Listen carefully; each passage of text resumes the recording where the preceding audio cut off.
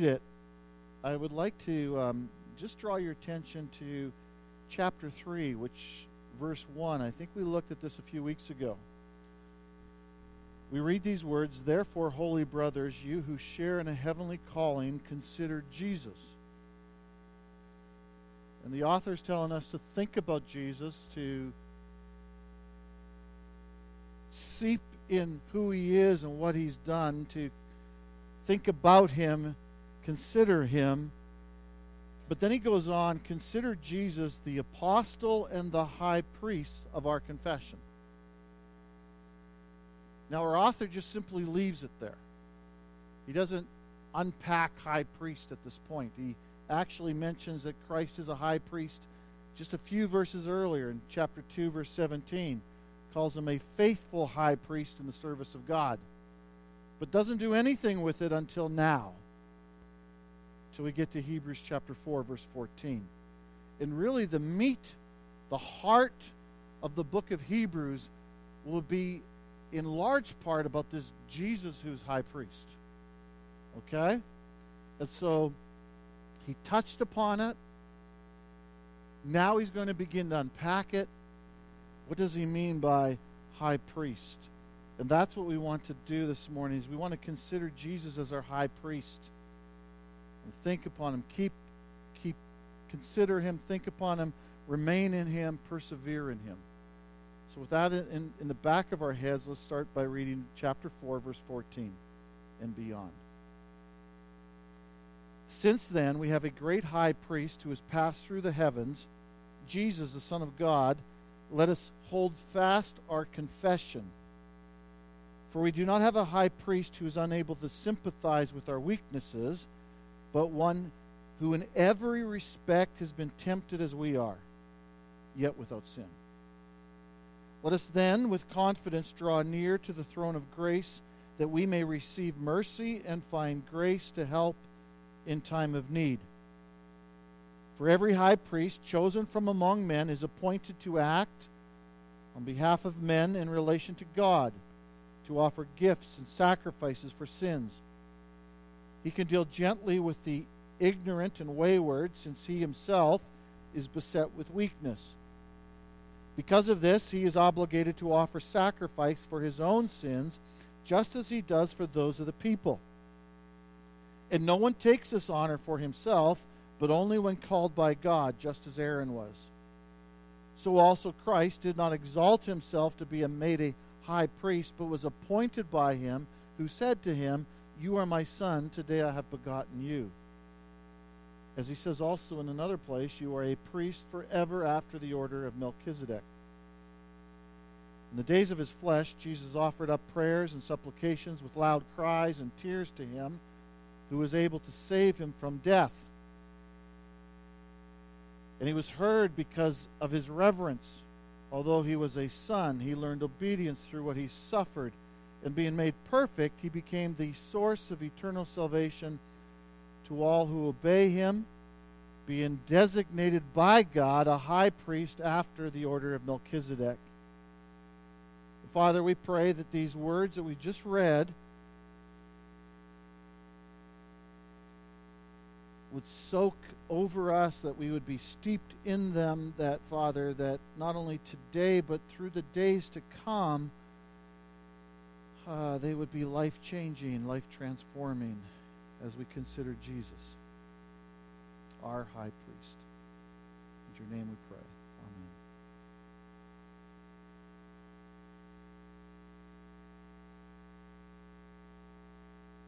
This morning, what I'd like us to do is divide this text into three sections. The first section is those first three verses I read, the end of chapter 4.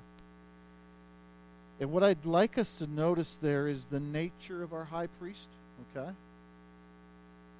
And then in verses 1 through 4 of chapter 5, I'd like you to take a look at what are the qualifications of a high priest. And then finally, in verses 5 through 10, notice that what are the qualifications of our high priest. Okay? So let's begin with verses 14 through 16 and notice the nature of our high priest. since then we have a great high priest.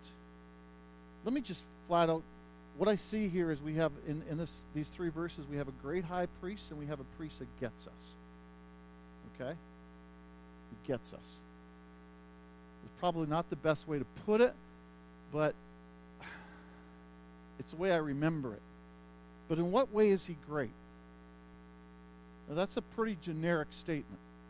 And so we need to look at the context around that word to understand what does the author mean when he says he's a great high priest.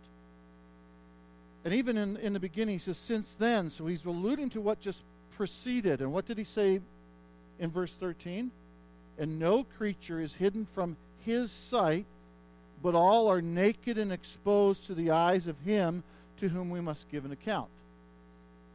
Now, you might remember last week, you may not, but last week I ended and I took a look at those last few verses, and we probably could have spent weeks on those few verses.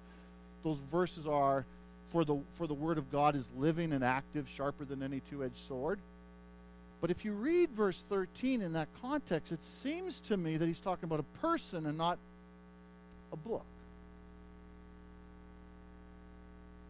It's almost as if, and one of my friends says, did you understand that the Word of God in this context is he's talking about Jesus? But you might remember that I spoke of that phrase as the written Word. So who's right? My answer is yes. I do think in verses 12, 13, when he says, for the word of God is living and active, he's talking about none other than Jesus Christ. Throughout this text that we've been looking at, he keeps saying, today if you hear his voice. Today if you hear his voice. And so he's talking about the promise of Christ, and he's talking about what Christ offers because of who he is and what he did.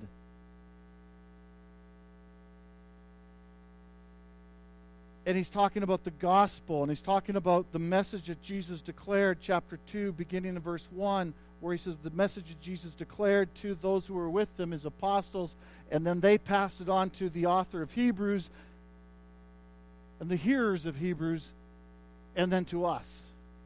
And so when we read the New Testament, we are reading about this Jesus. We're reading about what he said, and his word, the Holy Spirit says, present tense, is still active and alive and still doing his work. Now I say all that because in verse 13, let us then with confidence draw near to the throne of grace that we may receive mercy. Verse 13, and no creature is hidden from his sight. As I read that, I think of the passage I read to start the service. Psalm 139, where God himself knows our thoughts, knows what's on our lips before we even say them. We can't run from his presence. And the idea is, when we hear this word and when Jesus speaks and who Jesus is, this great high priest is none other than God himself. Now in verse 14 we read, who has passed through the heavens. He doesn't explain that. He will eventually. But he kind of says something in chapter 1. Remember when God spoke to our fathers, the prophets, verse 1? Then we go down to verse 3. After making purifications for sins, he sat down at the right hand of the majesty on high. This great high priest is literally in the heavens. He passed through the heavens. He's in heaven. He's sitting with God the Father. And then he mentions that this Jesus is the Son of God. And he touched on that again back in chapter 1. Several times he quotes from Psalm chapter 2, you are my son, today I have begotten you, in chapter 1. He then goes on, he says, but of the Son, he says, your throne, O God, is forever and ever. And he talks about the Son being God. And then in verse 10 of chapter 1, he says, and you, Lord, laid the foundation of the earth in the beginning. And so, in verse 14, when he says, since then we have a great high priest, when he's talking about his greatness, he's talking about the fact that he is God. And he's talking about the idea that he is king because he sits upon a throne. He's speaking of a language, and he's speaking of this high priest as other than us. Different, distinct. That's really important. Because of that, let us hold fast our confession. What we have verbally said we believe about him. Let us hold fast together, cling to, persevere in this confession. Now, why is that a big deal? Because if Jesus is the great high priest who is God, who is other, who is king, then when he says, this is what I promise you a rest, a Sabbath rest that's future, he has the ability to keep his promise.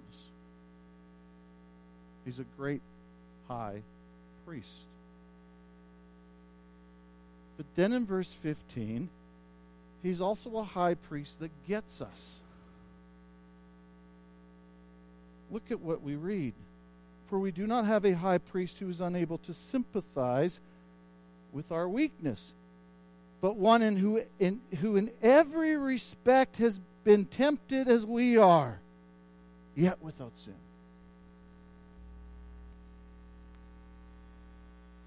I have a nephew that did 2 tours with the U.S. Army in Afghanistan. His first tour was as a private. His second tour was as a sergeant. He's now living a civilian life in Montana. But what's striking is some of the things he has said to me. The guys that he served with, literally across the U.S., when they have problems with post-traumatic stress, and when they have issues with their family, and when when they're thinking of suicide, and when they're wrestling with divorce, they don't call the chaplain. They call my nephew. And the reason is because my nephew walked with them. My nephew understands what they saw. And they trust him. He can sympathize with them. I think of Lynn often. We go to that cancer, the Tom Baker, not as much anymore, but we go there probably once a month now, maybe, something like that. And I watch Lynn. She'll be sitting there, and she'll look at somebody, and she'll go, not only in the Tom Baker, but somewhere else in the hospital, and she just intuitively knows it's her first time in that room, or they have cancer, and she'll stop and have conversations with people, and she has texting friends that are not here in the city, but who've walked the road together with her, because she can sympathize with them.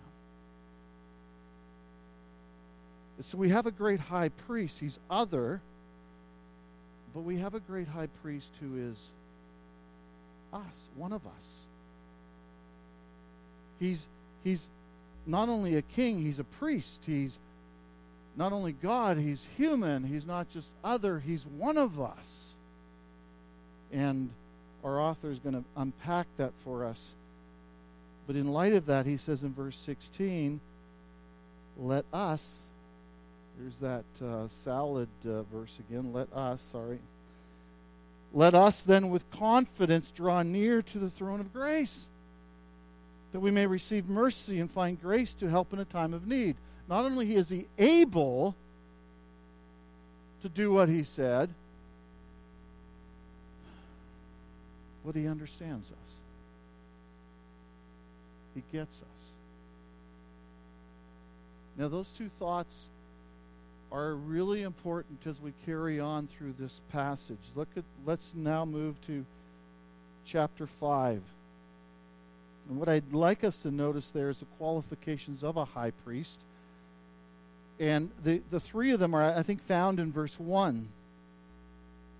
For every high priest chosen from among men is appointed to act on behalf of man in relation to God, to offer gifts and sacrifices for sins. And so if you were part of the Levitical priesthood, and if you were part of Aaron's family, and you were the high priest that came from Aaron's family, these are your qualifications. You had to be chosen from among men. Okay? It's very important. A little Jewish boy growing up wouldn't say, "Daddy, Daddy, this is what I want to be. I want to be a high priest when I grow up, or I want to be a king when I grow up." You just couldn't choose to do that. God chose you for that job. Either a king or a high priest. You were appointed, you were chosen by God from humanity. Notice the second phrase in verse 1. Not only were you chosen from among men, but you were appointed to act on behalf of man in relation to God. So you were there and you were acting on behalf of these men in context with God. You were acting as a mediator. That was what the job of the high priest was. And they were appointed again. He stresses that, appointed by God to do that. And then finally, in verse 1, he says, this is what they did, to offer gifts and sacrifices for sins. And so we touched on this last week, Leviticus chapter 16, the Day of Atonement, one day a year. The high priest would come in, he would offer a bull for his own sins. And then he would sacrifice a goat, and another goat he would lay his hands upon and send that out into the wilderness. But the blood of that goat and the blood of the bull would be splattered upon the altar in the Holy of Holies as he went in. First he had to take care of his own sins, and then he would take care of the sins of the people. But he acted on behalf of the people of Israel so that they could walk into the very presence of God. We need a mediator. We can't go before God. We can't wander up to the bar and say, "I'd like to talk to God." We need a mediator because of who we are. Now listen to this, what he says about the high priest, the Jewish people, verse 2. He, this human high priest, he can deal gently with the ignorant and wayward.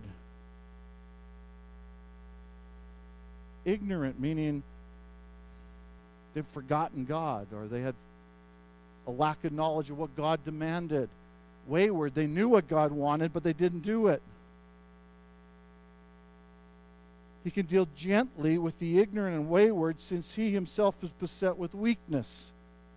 Because he himself was a sinner, and he himself understood that he needed to be forgiven, and so a bull had to be killed and slaughtered so that he could go into the presence of God.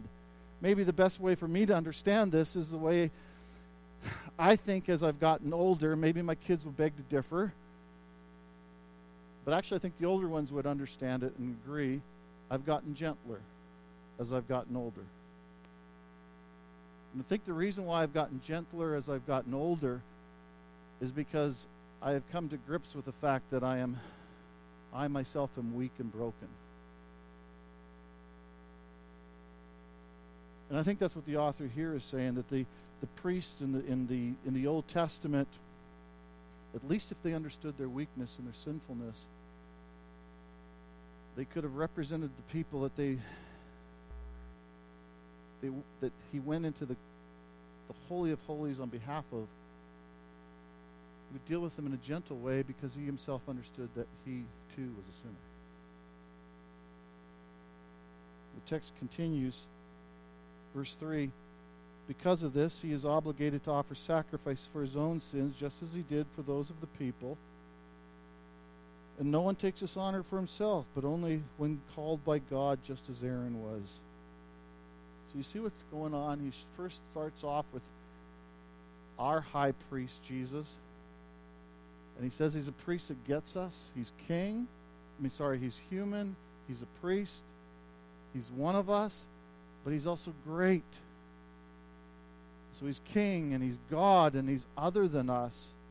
And then he moves into the second section and he describes to us what a human priest, what were the qualifications? First, they were chosen from among men. They were appointed to act on behalf of men in relationship to God, and then they were to offer gifts and sacrifices. And because they were weak, they dealt gently with the people. Then in verse 5 to the end, he zooms back in to look at Jesus. Because remember, that's who we want to consider today. We want to consider Jesus. In verse 5, so also Christ did not exalt himself to be made a high priest, but was appointed by him who said to him. Jesus didn't just want to, it was God the Father who appointed Jesus to be the high priest. That's what the text is saying. Then he quotes from two passages in the Psalms. Psalm chapter 2, "You are my son, today I have begotten you." He's already quoted that particular psalm back in chapter 1. It's a psalm where God the Father is speaking to his anointed one, to his king. And he calls him his son. And today I have begotten you, today I have appointed you. And then he goes and he quotes in verse 6, he quotes from Psalm 110. "You are a priest forever after the order of Melchizedek." And in that psalm, he starts out with this being a king, has a scepter, he rules, and yet he also calls him a priest. Now, this is interesting because in the Jewish system, you would not be king and priest at the same time. Those were two separate roles. David was a king, but there was another who was the priest. But there is this guy named Melchizedek. We don't know a lot about him. He shows up in Genesis chapter 14.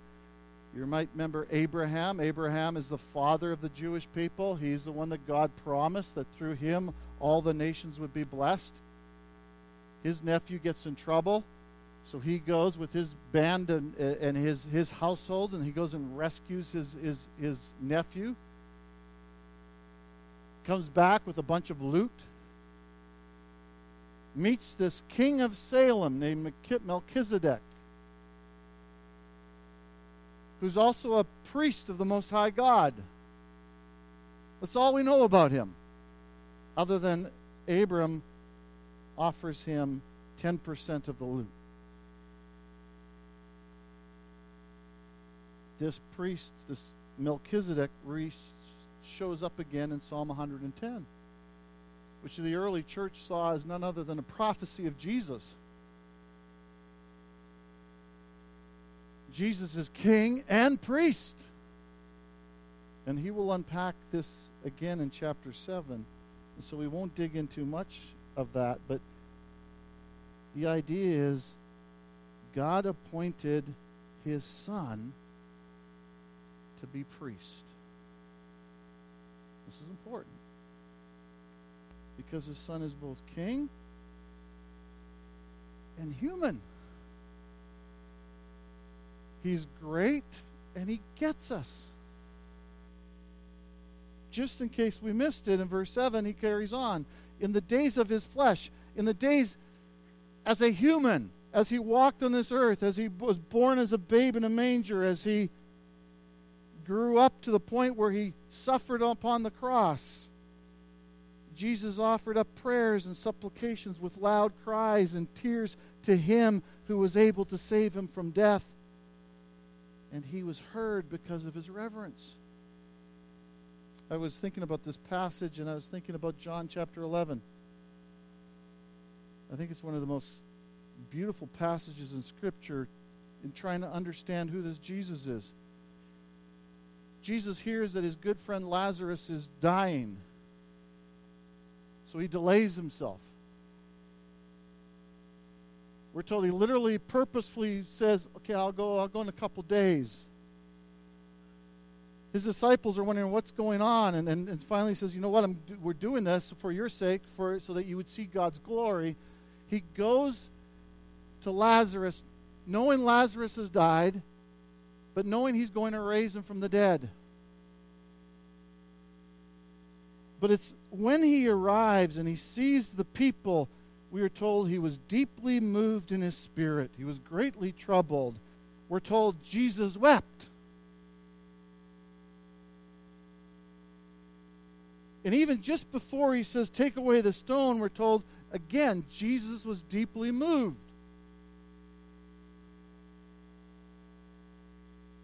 As a human, he understood the weakness of humanity. He understood the pain. He understood our suffering. He understood what his sisters were going through as they noticed as their brother was dead. He understood the grieving, the mourning. He understood what sickness and being tired and being weak. He understood. He got us. Even though that 20 seconds later, Lazarus was going to be walking out of that tomb. And he knew that too. It's great, and he gets us. I'm told in the other Gospels where Jesus is in the Garden of Gethsemane, knowing he knew what was laying ahead of him. He knew he would have to go to the cross. He knew that they would pluck out his beard. He knew that the weight of the sin of the world upon his shoulder. He knew that he would be mocked and beaten. He knew the pain, and he knew the internal agony. And he also knew that he would be raised 3 days later because he said he would. And yet, before he goes to the cross, with great tears, deeply moved, blood flowing down his foot, sweating from his face. He gets us. He gets us.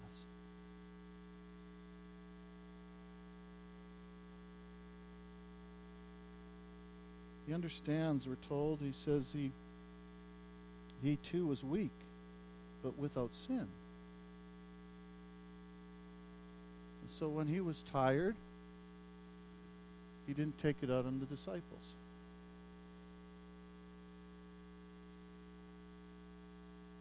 When temptation came his way, he never crossed that line. But he understands. He gets it. That's what the text is trying to tell us. Chapter 5, he goes on. Although he was a son, although he was God himself, although he sits upon the throne, although he's the one who spoke and the worlds were created. That's what we learned in chapter 1. He's a son. Although he was a son, he learned obedience through what he suffered. Not that there was a time when he was disobedient and he became obedient. He was always obedient, but there's something about you need the circumstances of life to show that you are obedient.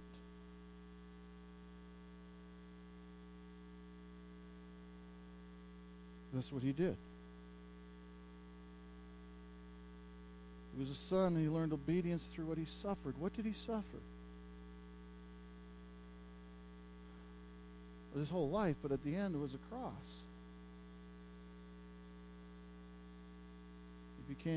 Was made perfect. He became the source of eternal salvation. It's through that suffering, through that pain, that he became the very thing that would save us.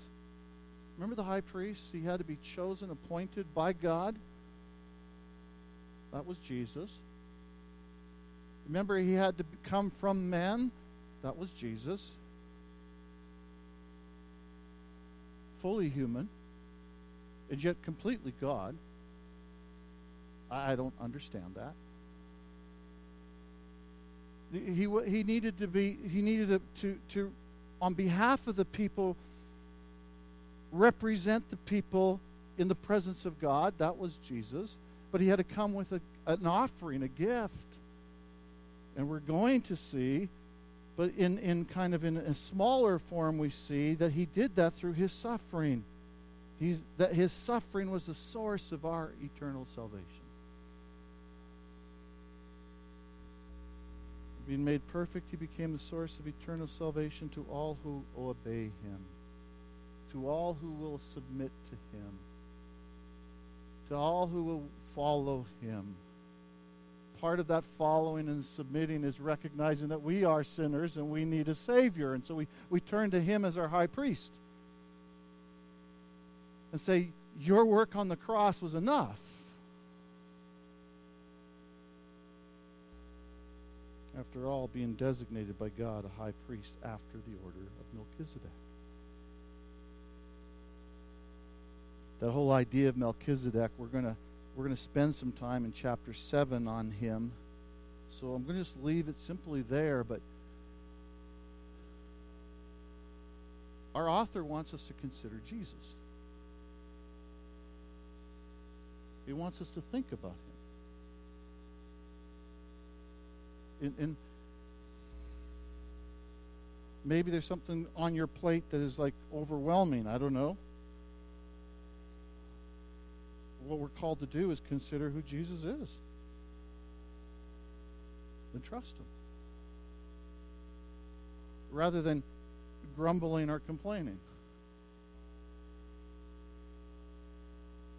We're to think about this Jesus, whatever sits at our feet. Consider Jesus. And in light of that, hold fast to our confession and draw near to him. And it's not you as an individual he's calling you to do that. He's calling us to do that. Tuesday night, our small group got together and we were digging in James chapter 1 through 8. As we just worked through that text, and we were sharing insights and asking questions together, but it was challenging because I needed to hear from you, and you needed to hear from me, and vice versa, so that we would hold fast to our confession. I know some of you men got together on Monday night, some on Monday morning. Same idea. It's good to get together and play, but it's also good that we get this together and we just look at the book and we challenge each other. We pray for each other. Remind each other of who just Jesus is.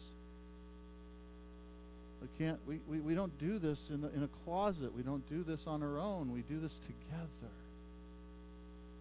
And we understand that when somebody has a baby, we get meals together for them. We know they need that encouragement, but we need that encouragement every day of the week. We need that encouragement. And so intentionally, how are you drawing near to Christ with your brothers and sisters? How are you holding fast to the confession that you've said you believe in with your brothers and sisters? How are you doing that?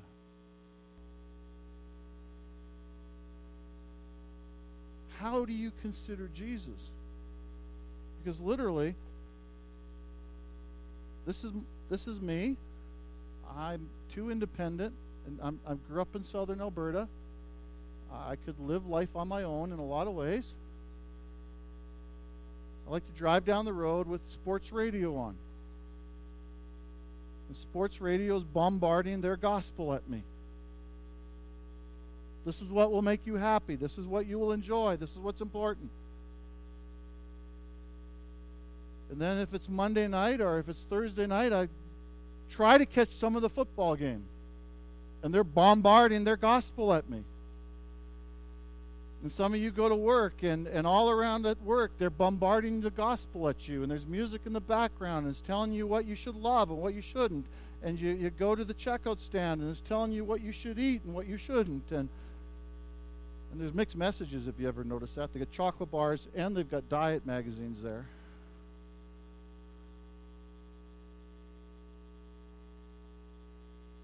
But how are we holding fast? Let us hold fast.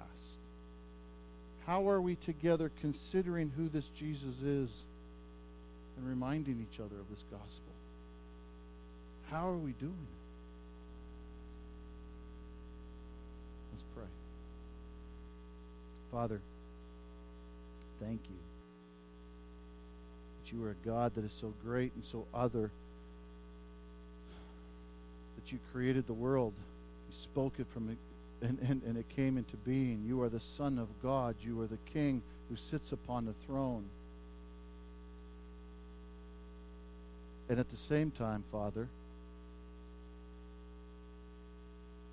we're told of your Son that he is one of us. He understands our weakness. He can sympathize with our weakness. Thank you. He paid the price. As a human, he paid the penalty. And as a human, he represented us before you. And he was appointed by you because no one else could do that job. Thank you. And Lord, in light of that, Lord, I pray that we would draw near to your throne in confidence. But Lord, would you help us to do that together? And Father, in light of that, would you help us to hold fast to the confession on the days that I'm down or the days that I'm discouraged? May somebody whisper in my ear and remind me of who you are and what you've done.